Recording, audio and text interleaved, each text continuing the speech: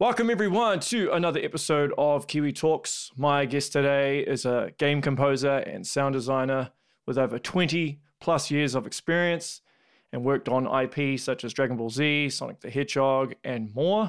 It's been a long time coming, about 2 years to talk to this man. It is the one and only Yannis Brown. How you doing? Hey Reese, how you going? Good to finally meet you. It's been a long time coming. Yeah. I don't Well, think I've had so I- much email correspondence with one person, but hey, it's good. Feel like we're Being best busy. buddies. So yeah, I'm glad to hear that you're doing all right and the music is still going on. Yes, still writing music. Yeah. Um, Passion. Yeah. One interesting thing that I found out was that because you studied at SAE, right? Audio engineering.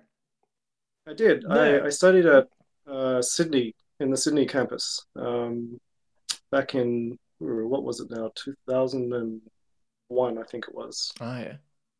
Yeah, a long time ago. Yeah. 2001, 2003. Sorry, 2003. Ah. I studied in Auckland at the 2007 one, so I was like, Oh, okay. thought that was interesting. We're SAE brothers then, hey? Yeah. Yes, so. So was it always your intention to become a sound designer and composer? Like, how did that journey start? Phew. I would say that we have to go back to my childhood. Like that's kind of where everything started. When I was four, uh, we were living overseas, and one of my parents' friends actually bought me a little keyboard, a little 1.5 octave keyboard. So um, I remember that we were in the living room, and my parents used to watch this TV show, and it had a theme song. And here I am, 4 year old with a keyboard, sitting behind the couch, cubby house. And I started playing the notes from the melody by ear without any prior training. So my parents threw me into music lessons later in life, not back then. And I started getting lazy with practicing, after about 9 or 10 years of lessons, and I started making stuff up. My music teacher at the time was great. She actually encouraged me and said, "Keep doing that. That's improvisation." And that's really how I got into composing. Was I started, I dropped out of the music lessons and did more of the improvisation, and it became composing. But it wasn't until I'd say the late 80s, early 90s when I got into the demo scene and kind of like working with Amigas and mod trackers, and I don't know if you know about those things, but Yeah. yeah, samplers and computer-based stuff. That that's kind of where I really started doing most of the composing. Working with samples and stuff like that. So from there, I managed to join a demo crew and release some music discs and some demos and stuff like that. Those guys actually went into different companies, and later in life, they reached out to me and said, "Hey, we know you're a good composer. You know the technical format and how to work with make a piece of music sound really good with a lot of tight technical restrictions." And that's how I got into composing for games. Was like those guys reached out to me and knew what I could do.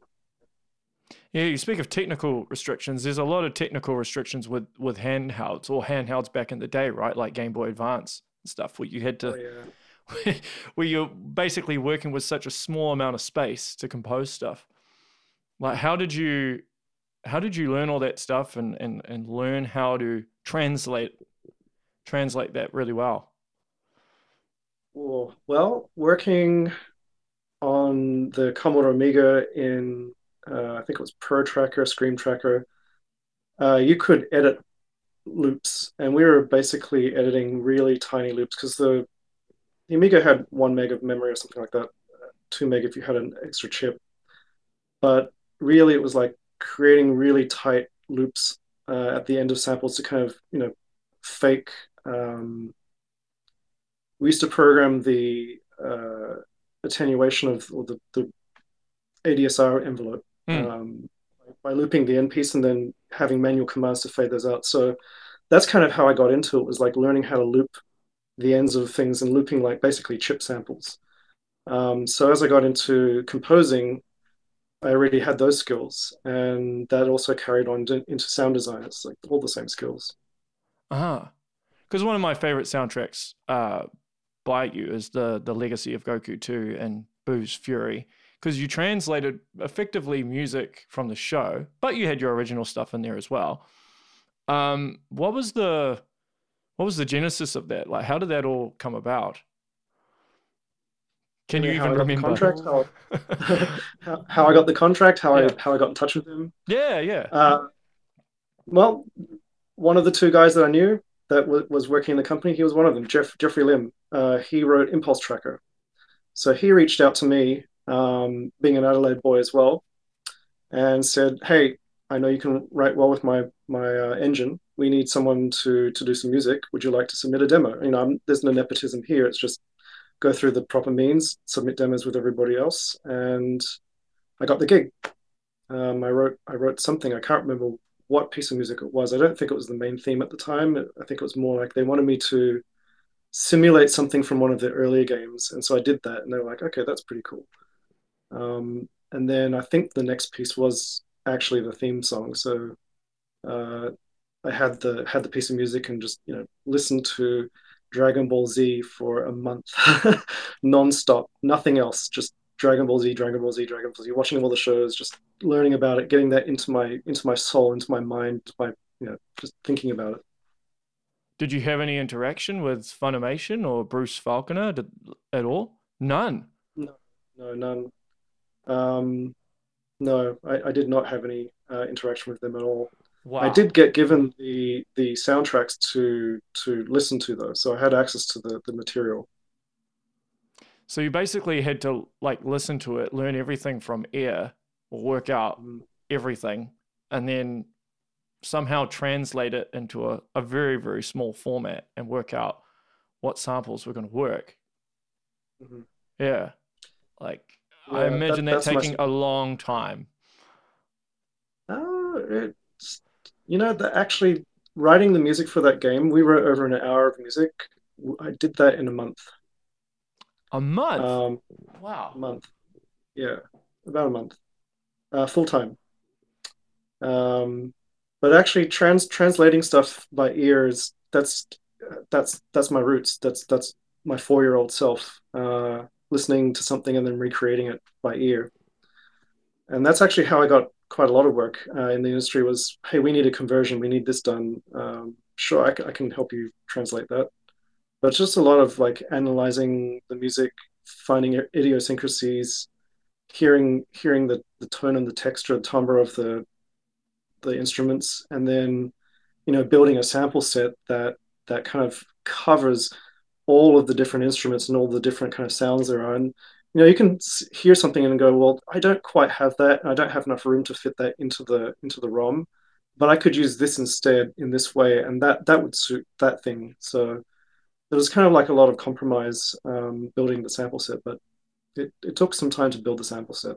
And we kind of did it song by song as well. So most of the instruments through all the music do have a style and a genre, and um, a specific sound. So we could analyze that and then kind of pick out what we needed to create the internal bank from. Mm. So was there a lot of discussion internally about what tracks to use, and or was it completely up to you? Could you decide whatever tracks you wanted to use from the show and then when to use original pieces, or was there a lot of discussion with what's his name, Paul Carmody? Is it? Paul Carmody, yeah, Yeah. he was. Yeah, I actually had a lot of interaction with Paul. He was directing me, and he was kind of picking the music. Well, I don't know if he picked the music, but the team picked the music and figured out what they were going to do, and then they said, "We want to use this piece of music. We want to use this thing for this area." And then I'd have a listen to it and go, "Yeah, I can do that." Do you remember a specific piece that you really enjoyed, or one that was challenging, or? So, and the theme song was just when I did that, I shocked myself. I was like, "That actually sounds pretty good." Uh, yeah, that was that feedback really got me excited into the project because it's like I can do something and I can make it sound good. I wonder what I can do with the rest of the music, and that's how we got started. That kind of set the tone for the whole thing. Particularly when it comes to guitars, because that stuff's very hard to translate to, like, say, the chip format that's used with the Game Boy Advance, right? So like, is it a guitar that you used, or was it like a heavily modulated synth of some kind to They emulate a were guitar guitar? samples. Yeah. Oh, it was a They were guitar guitar sample. samples. Definitely, yeah, definitely guitar samples. I don't remember where they came from or how I got them, but so we actually had some strumming samples, the chugging samples, and then we had just looping guitar, kind of electric guitar tones, and it was a combination of putting those two together in the tracker format. Wow. So how would you decide when to keep tracks from the show pretty much the same, and then when to go off and build on it more? Well, that was pretty simple. The team let me know we want to kind of translate this into straight from the show. And then other pieces, they'd say, well, we want this particular area to sound kind of a little bit like the show, or we want it to sound like the show, but please go ahead and do something unique. Those pieces came a lot later, like weeks later, after I had already started translating the music from the show.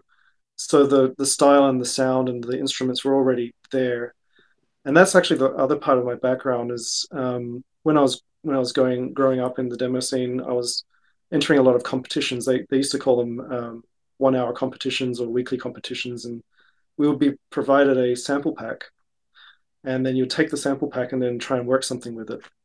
And that's actually how I learned how to track as well. Take other people's mod tracks, wipe out the music data from it, and then try and use their instruments to build a piece of music. So working with a set of sounds or a set of instruments was something I always had a skill in. Oh, really? And I suppose it's gotten easier over time. You've gotten faster at doing it. Yeah, I use it quite a lot. Use it in sound design, use it in music.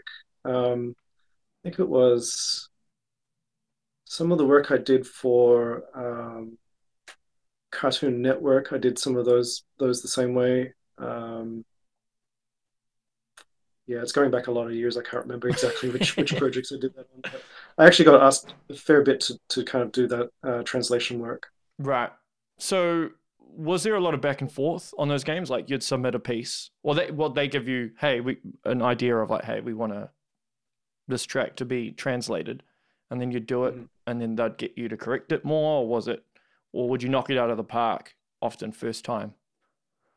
Usually just knock it out of the park. I mean, when you're translating stuff, you're just really just doing it by ear. So as long as it sounds as good or as better than it is on the piece of music on the CD, but in the tracker format, the games format, that's the quality bar we're looking for. Is just like make it sound as good as that or better if you can with the format. Um, yeah, it was a tall order, but we managed to pull it off. Yeah, because I would think translating stuff that already exists would be harder than creating something from scratch because you It's have to make it sometimes the other way sound around. like how people remember it or how they know it, as opposed to having a blank slate. I don't know about other people how they work with their mind and their ears and their skills of composing or translation. But for me, at least, I've just always had a very analytical mind with music and be able to pick bits and pieces out of it and then just try and recreate those at least the gist of what I'm hearing. And that's really what you can do with the restrictions you've got is try and stretch everything so that it sounds like what you're translating. And, Hmm. there's a lot of like back and forth listening, playing it on here, going, okay, I'm up to this point, I'm up to this point. What else do I need to do here? Do I need to do this? Do I need to like modulate something or pitch something or use a different instrument in a different way to create an effect that's possibly like baked into a synth that's got some sort of texture. Do I use like arpeggios or something to simulate a synth twinkle or those kind of textures? And you said it took you a whole month to like do the whole score for Legacy of Goku 2, pretty much. About 4 weeks. Wow. And so just translating everything and then working out sounds. And then did you do some of the sound design or the implementation of where it was being put in the game as well? Not the implementation. That was Jeff's job, I think, or it could be one of the other programmers. But definitely, yeah, definitely coming up. I've had 3 hours sleep. That's all right. Hey, these things happen. It's all right. But so after it was released, because one of the things is there's been so many Dragon Ball Z games, and I think Mm. yours is the only one where you implement it from the American score. I think in terms of like other Dragon Ball Z games either have an original score or they take the music from the Japanese games, but you actually did yours from the American version of the music. That's why I'm surprised Funimation or Bruce Falconer didn't get in contact with you. Did they get in contact with you after you did it? I don't know, but no, they didn't get in contact with me afterwards. They may have had conversations with Webfoot. I don't know about that, but I was just kind of brought in, and then they provided me with the music. Yeah. So what type of notes would you get? Were they very thorough, or was it just like we want it like Hey, this? we need a piece of music, and it's this one. Can you make this one for us? And I'd be like, let me give that a try. Yeah, yeah, But yeah. there was a lot of talking with Jeff because we had to figure out how to how to figure out how to get there's a lot of pieces of music. So how do you manage all of those samples on the ROM? How do you do your memory management? So I had a lot of technical discussions with him. We came up with different techniques of how to do that. And being the guy who wrote the playback engine, the composing engine, he kind of knew exactly what to do. So the conversations between us were very easy to follow through on because I'd say we could do this, and he'd go and try it, and then that works. Okay, let's go with that then. Hmm. Everything that you translated, did it end up in the game, or was there a lot of stuff on the cutting room floor? Good question. From memory, no, I think everything that we did was specific, and we did not have anything left over. Wow. It was all done, all put in. Have you seen online that people have done remixes of your Dragon Ball Z stuff? I did. I saw one guy who had done the theme song and was like blown away. It's like the fans are amazing. That was actually one of the reasons why I tried so hard to do this because having the pressure of this is a popular show. There's a ton of kids out there who love this thing, and they're going to be really upset if I screw this up. So, trying to make sure that I'm making the fans happy. That was always like the top of my mind when I was writing stuff. Is it has to sound good. It has to sound like the show. Yeah, that's why I'm surprised you're able to bang it out in a month because there's so much intricate and so many nuances in terms of the details of every track, I find. That's why I just think it's amazing that you were able to do it in a month. And was that the same with Boo's Fury as well? You banged that out in a month as well? I don't remember how long that took. That one was a smaller game, I believe, in terms of music. I actually never calculated how much music we wrote for that one. But yeah, it was very similar. I'd get pieces of music that the team would say we want this, and then I would translate it as well. Hmm. Hmm. And so like say with like the Perfect Cell theme, the do do do do do do do. Like, can you remember the process and how you made that? Or did you just listen to the CD and translate it and boom, Bob's your uncle? That's it. I mean, there's a lot of listening to the theme and getting that into your head so you kind of know where the song is going and you can kind of hear what's coming up next, and then you can plan what needs to be done, in your mind, what you need to consider when you're writing. But it was really just like ear, mind, analyze it, listen to the individual bits, and then try and recreate those one by one, and then build a section, and then listen to it together, and then move on to the next section. And or sometimes I'd actually go through the whole song and lay down one track. It really depended on the song, what I needed to do. Some songs had changes in them. I'd have to just do it in sections, and other ones, they had a melody that kind of followed through the whole song, and I could just lay that down first and then go back over and do the other bits. But would you do one song at a time? Like, say Oh you do yeah, the yeah. Cell theme and then Vegeta's theme, and so one song at a Oh yeah, time. yeah. You don't want to. Yeah, because That that's what I would was thinking. I'm like, otherwise you'd forget what you're working on. Yeah. exactly no, just heavy concentration on just one song. Right. Right. Okay. Because like some people might, I would think if it was me, and you're translating something and maybe getting a bit frustrated with it, you might move on to something else. But obviously that's not the case with you. You're just like, No, yeah. no. So you have like tunnel vision almost. I did. I had extreme tunnel vision. Yeah. So the story I brought up before of being a programmer that had relevance because I actually took 4 weeks off my paid contract to do this tiny game that was like a fraction of what I was earning, and that was more interesting to me. So that's why I did it. It was like I want to do something that's fun. This is a great experience. I'm working with people I like. Hmm. Hell yeah. So do you prefer music or sound design or programming? What's your out of all three of those, like what would be the biggest passion? My core passion is music. I Okay. mean, that's how I got started. Hmm. Sound design is something I didn't really fall into. I kind of decided to do it. I didn't really see myself as like a AAA composer that's going to make a living off the music that in that way. And I also had interest in sound design as well. So I actually went to a GDC. Was it back in 2003? Uh, Actually, when I was relocating back to Australia from the UK, and uh, that's kind of how I fell into sound design. I actually met a sound designer from LucasArts, I think it was, and I was like, "What do you do?" And he was like, "I'm a sound designer." I'm like, "What's that?" And he said, "This is what it is," and I could do that. That sounds fun. Um, and so, when I started getting little game contracts, they would often ask, one man band, can you do the music and can you do the sound design?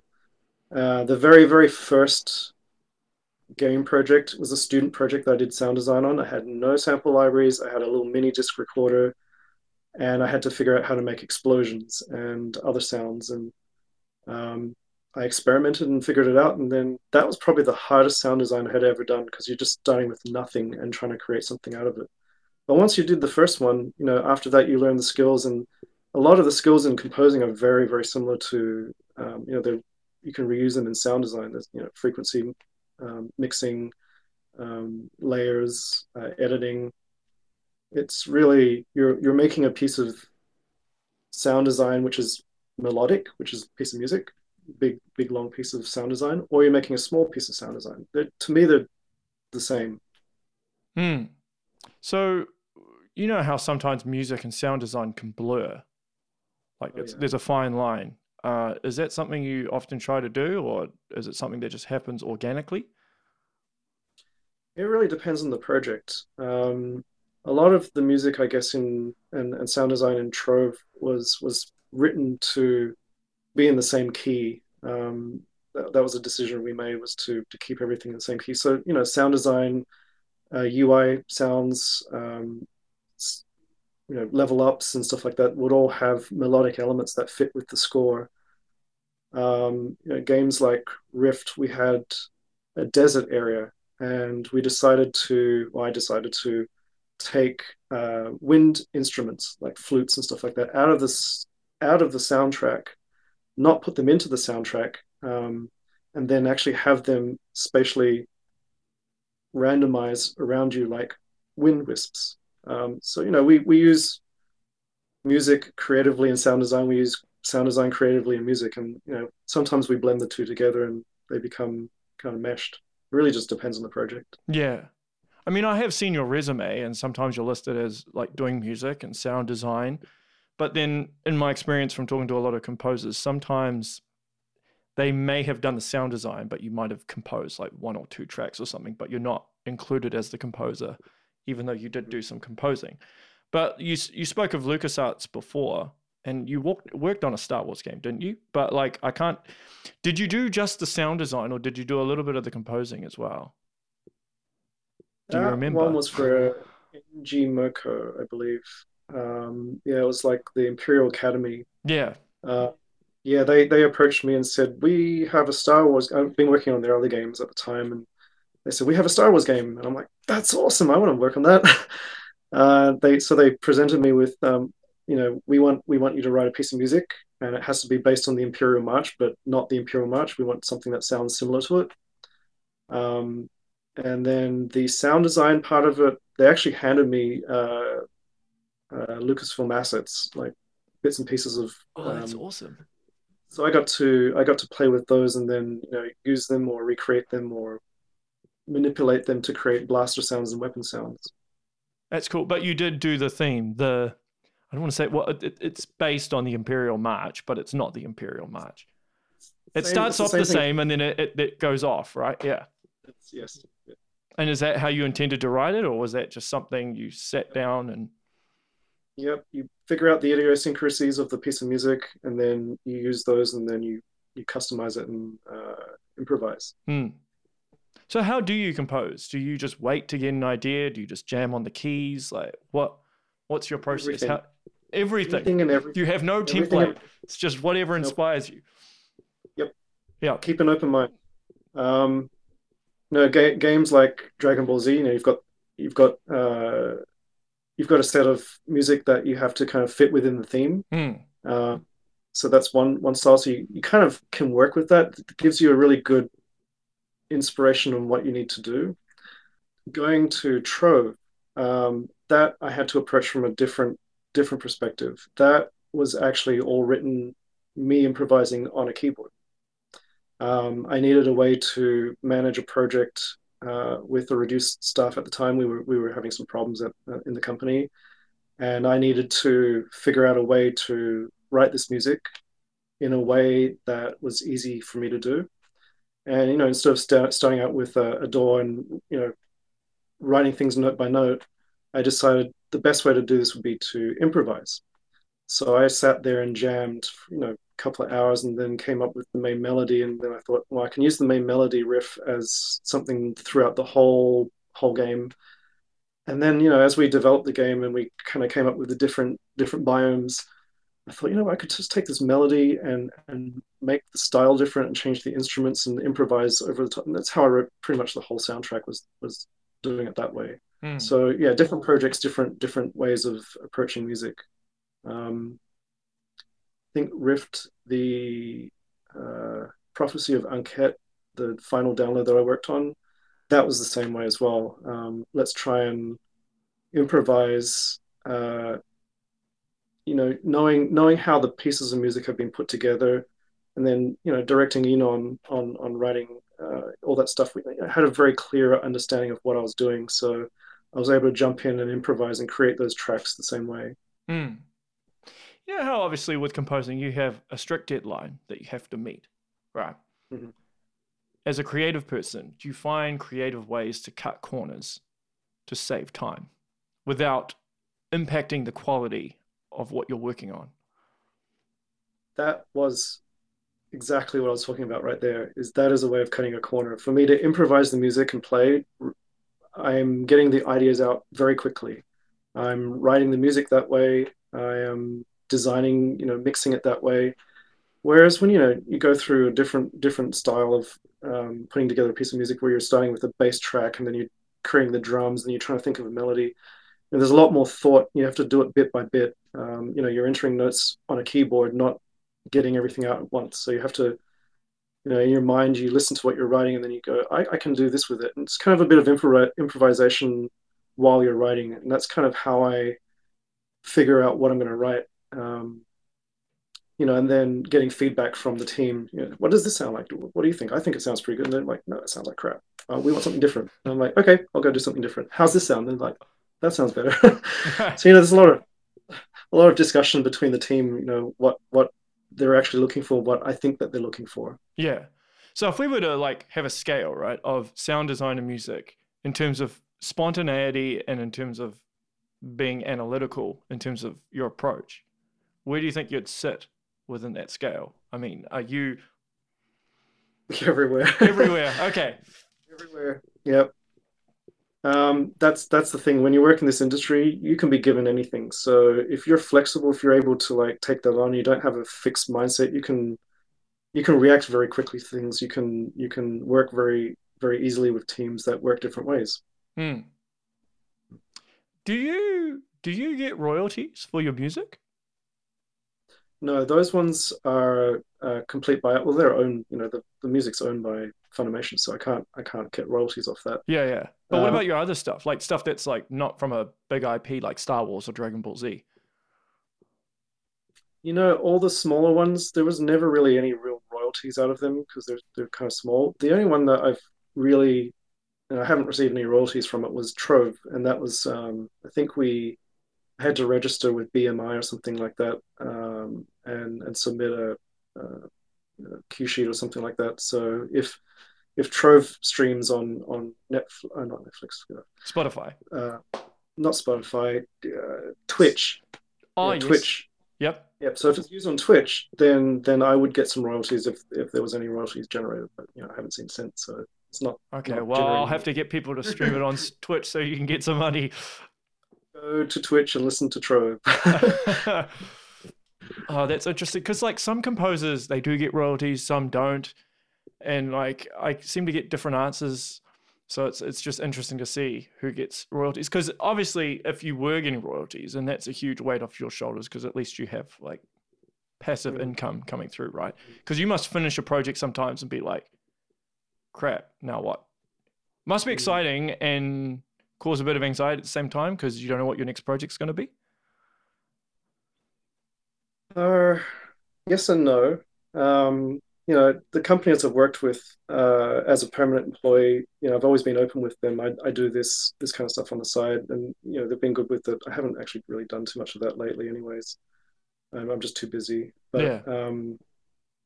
back, 7, 8 years ago, that's what I was doing, and you know, doing that kind of stuff allows you to not have to worry about that. So you're not stressing about what's coming next. I'm doing it because I love it. That's why I'm doing it. I've got a fixed income. I don't have to worry about that stuff. So this is my passion. That's what I'm doing. I'm a sound designer here. I'm a composer here. Mm. Uh, yeah. If the opportunity came up to work on a AAA project, you would take it, I'm sure. Like say if someone Um, contacted you, hey, we want you to do the music for Assassin's Creed or Call of Duty or something. I have imposter syndrome. Hey, uh, to be honest, a lot of composers do. This is a common thing I've noticed with composers having imposter syndrome. So, yeah, you're definitely not alone in that. I think I could tackle it. I think my main weakness in that area is so I do everything by ear, and I've taken music lessons. I've played instruments for 10 years and stuff like that, but I wouldn't say that my musical knowledge, the ability to speak musically with people, I've got basic skills. I can talk about chords and chord progressions and timing and stuff like that, but really getting down to the nitty and gritty. If you're talking with an audio director who has composition background, that might be a bit difficult. That might be intimidating. But definitely creating the tone and the textures and the music that's something that just is natural. Like so, it's just getting over that mental hurdle of I don't think I can do it, but I probably could do it. Oh, So you could do it. I think you underestimate yourself. Like, that's true. Yeah, yeah, I've done that yeah. a lot. I mean, Even if you go through your resume, you've done a lot of stuff.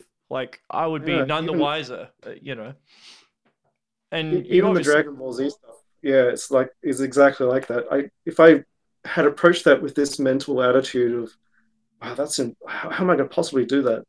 You just do it, and it's like I just did that. Okay, that wasn't that hard. That wasn't as hard as I thought it was. So you have to like learn along the way that it's just your mind that's kind of like blocking you and telling you can't do things, but really you can. You just have to try them, and if you fail, you fail. If you don't fail, you don't fail. mm. Do you speak to other creative people in the industry about this? Like other composers or anything? Yeah. Not on a regular basis, but yeah, there's talking about people talking about not composer syndrome, Imposter syndrome. imposter syndrome. Yep. Yeah, there's definitely big discussions about that, and there's a lot of people who suffer from imposter syndrome. I think everyone does to some point. So has that gotten better or worse the longer you've been in the industry? I think it actually gets worse as you get better. Yeah, that's what I was wondering because pressure, expectations. Yeah, you that's true. It's like people expect you to kind of like, well, here's this thing now. We want you to do something better than that. I'm like, okay.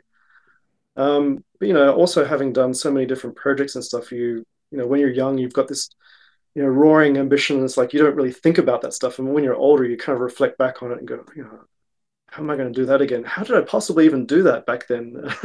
I listen to a lot of my old music, and I'm like, I don't really understand how I got to that point. You're in the zone and you're just listening, and then you just channel music, and then that's kind of how I feel like I compose. Is I just kind of take it from here and put it into someone else's ears. Do you listen to some of your old stuff and be like, I don't even remember composing this. When did I even do this? I don't even remember this melody at all.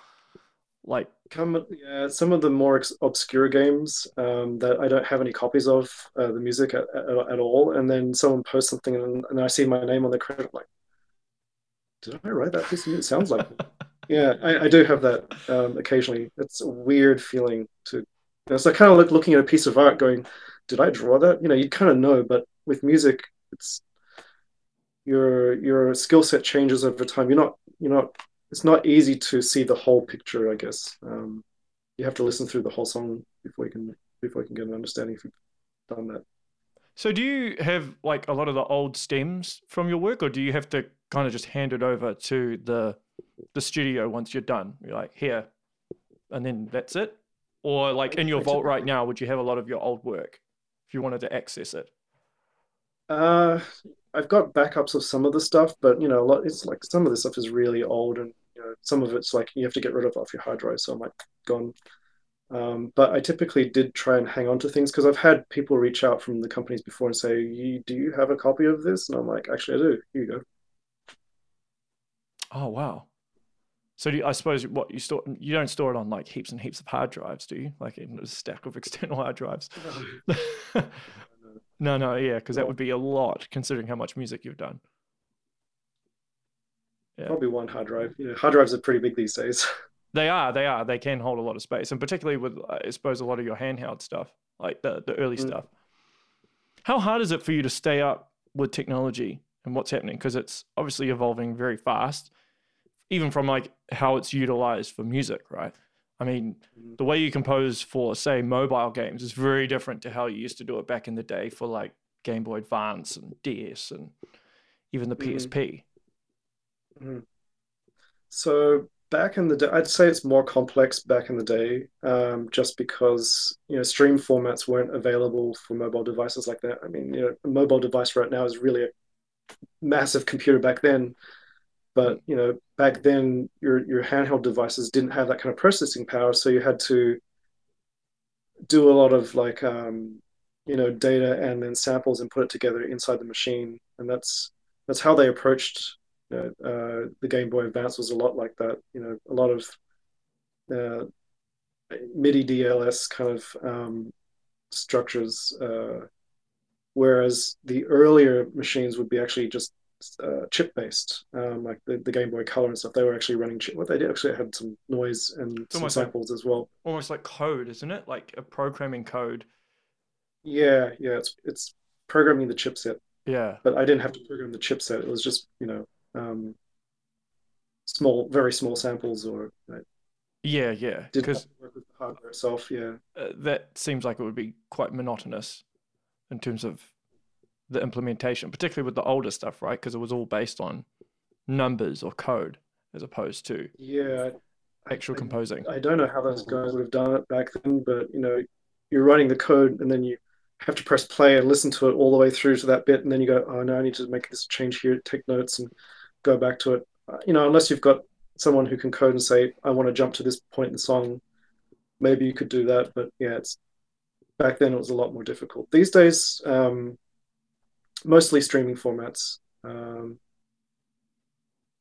With generative music though, that's possibly where we're coming back into keeping samples, instrument samples in memory, and then using data to drive those samples and create music on the fly. Mm. I'd say that's kind of a similar thing. But like, say with limitations back in the day, wouldn't that create more exploration in terms of like the creative nature of it? Because you've got a lot of restrictions, so therefore you have to think more creatively.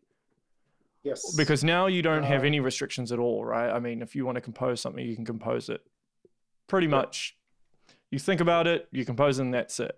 Whereas back in the day, that was not the case. Yeah, So, back then you had to think very carefully about how you were going to do it. You had to create everything from scratch, and you had to not only just make the music, but you had to make it work with the technology. So you had to work with the memory budgets, you had to work with CPU budgets, you had to work with loading budgets, you had to work with the programmers to make sure it all worked properly. Yeah, the technical constraints back then, they created a box, but I think when you're inside a box and you know what your boundaries are, you can kind of push those boundaries. When you don't have any boundaries at all, you kind of like you can do anything. So I found that when I have really strict boundaries, that my creative processes are engaged, and I'm able to find creative ways of getting around those boundaries, and that's where your kind of growth comes from. I mean, the thing is with a lot of the music that you've done is you've worked in a lot of different genres in terms of the different musical palettes that you've used in various games. Like, you know how there's some composers that have a specific sound, right? Like, say, Mick Gordon, right? He has a very unique sound that's unique to him. Whereas you can kind of go everywhere musically, it seems. Is that something that comes natural to you? Or like if someone's like, hey, we want you to do a soundtrack that sounds Irish, or a soundtrack that sounds, I don't know, Indian or something. Would you be able to do it quite easily, or are you like, oh crap, okay, and then you have to go and do a whole bunch of research? Yeah, there's definitely some research. So every game that I work on that I have some sort of creative direction from, I go and listen to reference material. I ask for a lot of reference material, and then you listen to it and you kind of seep it into your body, seep it into your mind, and then you base your creative process around that input. Hmm. Hmm. Simple as that, right? What's that? Yeah. Is there a particular, if you had the chance to work on one IP, what would it be? Like any gaming IP, what would it be? I, There I must don't be know one. about specific. There must be one. Yeah, I don't Come know on. about specific IP. Oh, okay, Zelda. I would love to work on a Zelda game. So many composers I speak to say Zelda. There's something about Zelda. Yeah. It's just the adventure, the memories, the music, the sound design, the creatures, the worlds, the lore. Just that stuff just sucks you in. Mm.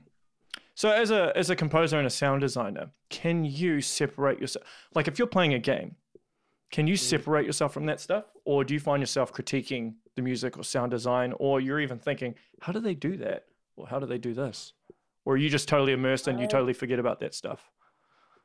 it really depends. Like the professional in you comes out and starts analyzing stuff, and then sometimes you just like, don't do that. I want to just enjoy the game and see how it washes over me and makes me feel. So you can get into definitely like analytical modes where you're figuring out how when you're especially when you're learning how to sound design or compose, you're listening to a lot of stuff like, how do those guys do that? How did they make those sounds? How did they put that stuff together? What were their inspirations? What did they record to make that? Or like how did they process the guitars in this, or how do they mix the drums, or how do they put the track together and make it sound so beefy, or light, and you know, whatever it is. When you're learning, you tend to do that a lot more, and then when you're a bit more experienced, you still kind of do that to a point because you're still in that mode, but you also have to step back from it and just enjoy it for what it is too. You can't always be in work mode. That's just not fun. Yeah, well, Yeah. hey, some people are workaholics like that, so that's why I thought I'd ask. But like, have you ever composed, like, say, with the Dragon Ball Z stuff, right? Have you composed for a specific thing or a specific part of the game, and then when it's implemented in a completely different part? Like, say, for example, you compose Piccolo's theme, right? And then they took it and they use it in somewhere else that you weren't expecting. Not that they did that, but I'm just saying hypothetically. Not so much. No, we're usually fairly specific on what we're doing. Hmm. Hmm. Because the thing is with like a lot of game music is, right, you're not writing one piece. You have to write almost multiple versions of it, right? Because obviously the way it's implemented, you could do various versions of the same track. Yes. So Rift is a very good example of that. Working with Neon Zur, we did approach the music like that, where we would figure out how to create something that had a linear flow to it, but then also be able to break that stuff down and then remix it in the game.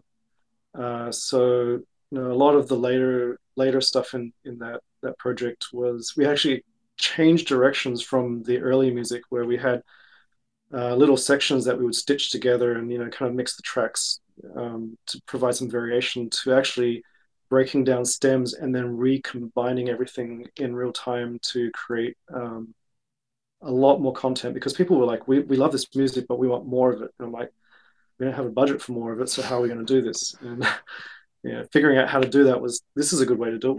We can create the material and then I can put it back together again in the game and mix it differently. Or for example, like in different areas, I would take the same piece of music for the zone, and then we'd have different little points of interest that I'd ask the designers, what would you give? I give you three emotions: intensely aggressive, mystical, and peaceful or something. And they would label these areas for me, and then I would take the pieces of music and then mix them and take tracks out or add tracks in and build the music back in the game that way. Yeah, Sounds insanely complex. it can be. Yeah, it's like I said, this industry, there's no fixed way of doing anything. Yeah, Just yeah. have to work. Not only the creation of the actual linear assets, but also the implementation is a creative process, and you just have to figure it out as you go. And, sometimes things change and they produce better results. Hmm. Do you ever get writer's block? Do you have any problem with Oh hell that? yeah! Yeah. Oh Or you're yeah. just like, oh my gosh, nothing's coming. Yep. What's the What? longest period of writer's block that you've had? Maybe 4 days, 3, 4 days, five Oh, that's days. that's not too bad. But I suppose the Uh, longer you go with writer's block, the more anxiety it would cause.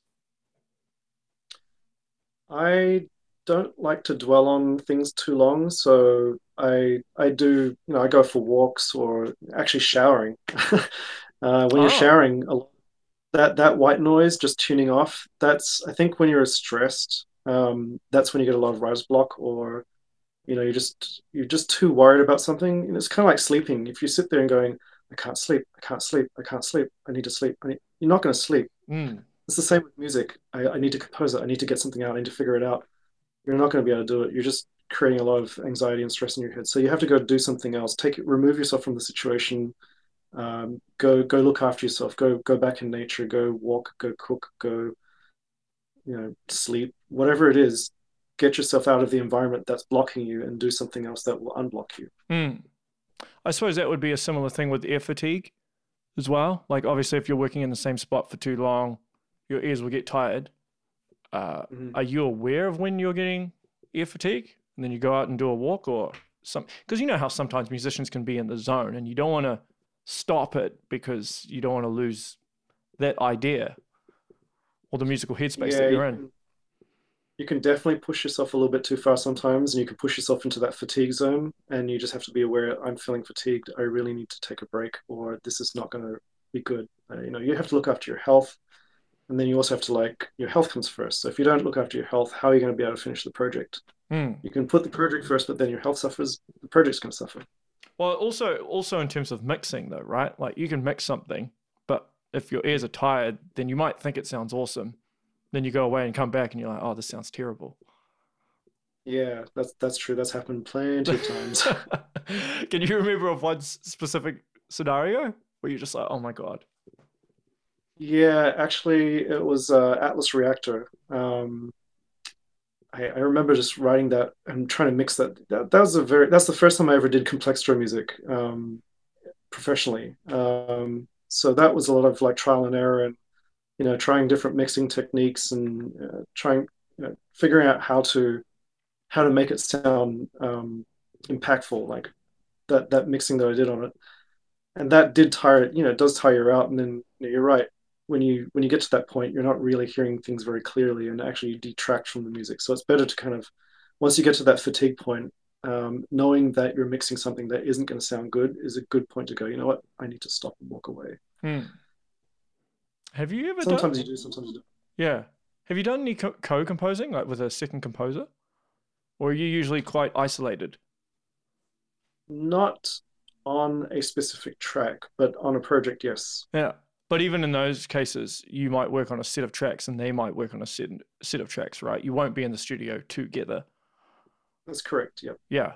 Yeah, I worked with Scott Cairns, who's a really good mate of mine. I brought him on board to do the music for what was that game? Gauntlet DS, which actually not didn't get released, but there's a ROM out there. The developers were nice enough to release it for the public because it didn't get released. But that game, both of us worked on the music. I was helping direct him. So we had a lot of discussions about this is the style, these are the instruments we want. We're going to use this sound library. So we have continuity of the aesthetic using the same instrument libraries and such, and then Oh, mixing as okay. well. Yeah. Is that quite easy though, like the back and forth?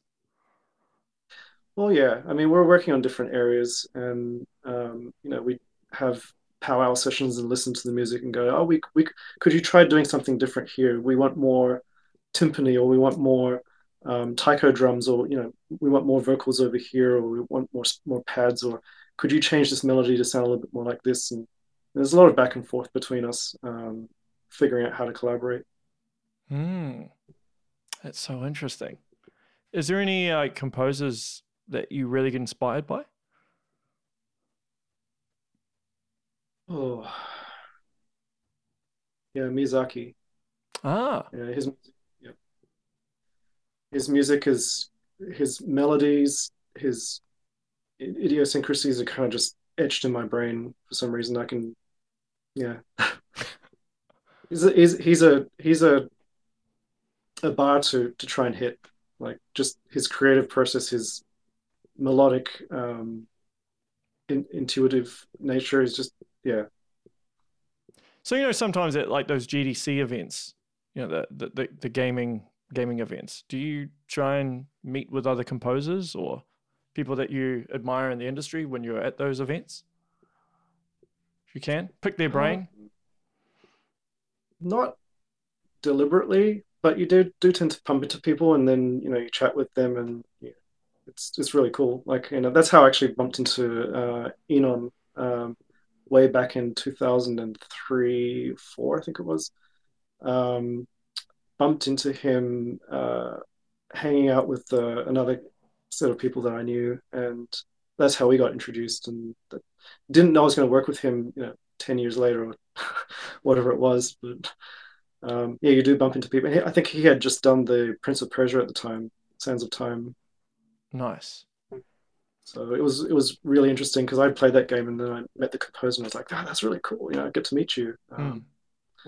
Chris Hulsbeck, um, long time old Commodore 64 Gianni sisters, Tarkin, all those old classic Commodore games.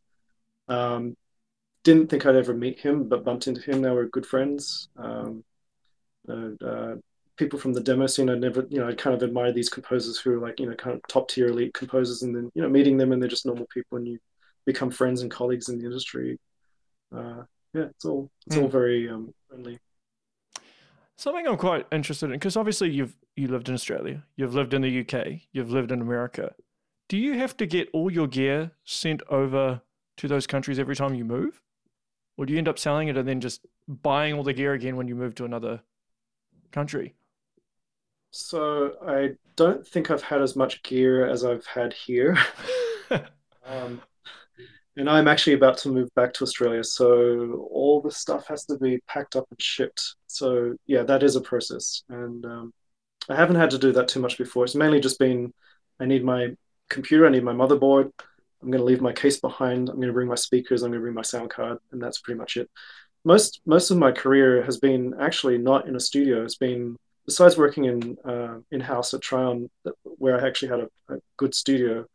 Most of it's the handheld stuff. You don't really need a studio for. It's just all on the headset and listening on the device. That's the playback device. So you're not listening to it in a home theater or something like that, or a 5.1 surround system. That's where you need the studio for. But the earlier games, we didn't have access to that stuff, so it was all headphones and laptops. Oh, wow. Okay. Well, hey, I'll wrap up there because I know you're a real busy man and you got a lot of stuff to take care of. But thank you so much for taking time out. I know you're like crazy busy. As I said, it's been like 2 years for us to make this happen. But thank you for everything you've done in the industry. I wish you all the best and look forward to hearing more of your stuff in the future, I'm sure. Yeah. Thanks, mate. I appreciate you hanging on. That's all right. That's right. Sometimes I'm sorry if I've been nagging you so much for the last 2 years. No, I really admire your persistence. This was meant to happen. It just needed to have a little bit of time for me to get my act together. Yeah, totally. But if anyone wants to keep up to date with what you're doing, where's the best place for them to do that? I need to be better at that. Possibly Twitter. My website, I've got a blog as well, yannisbrown.com. I'd say those two are the main places that I would be posting updates. Cool. All right. Well, that is the show, everyone. Make sure you share, like, and subscribe. Support Yannis. Stream his stuff on Twitch. Which game was it for again? That was Trove. Trove. Yeah. Stream Trove on Twitch. Get him some of the good old royalty money. Yeah. All right, everyone. Take care. Until next time, stay safe.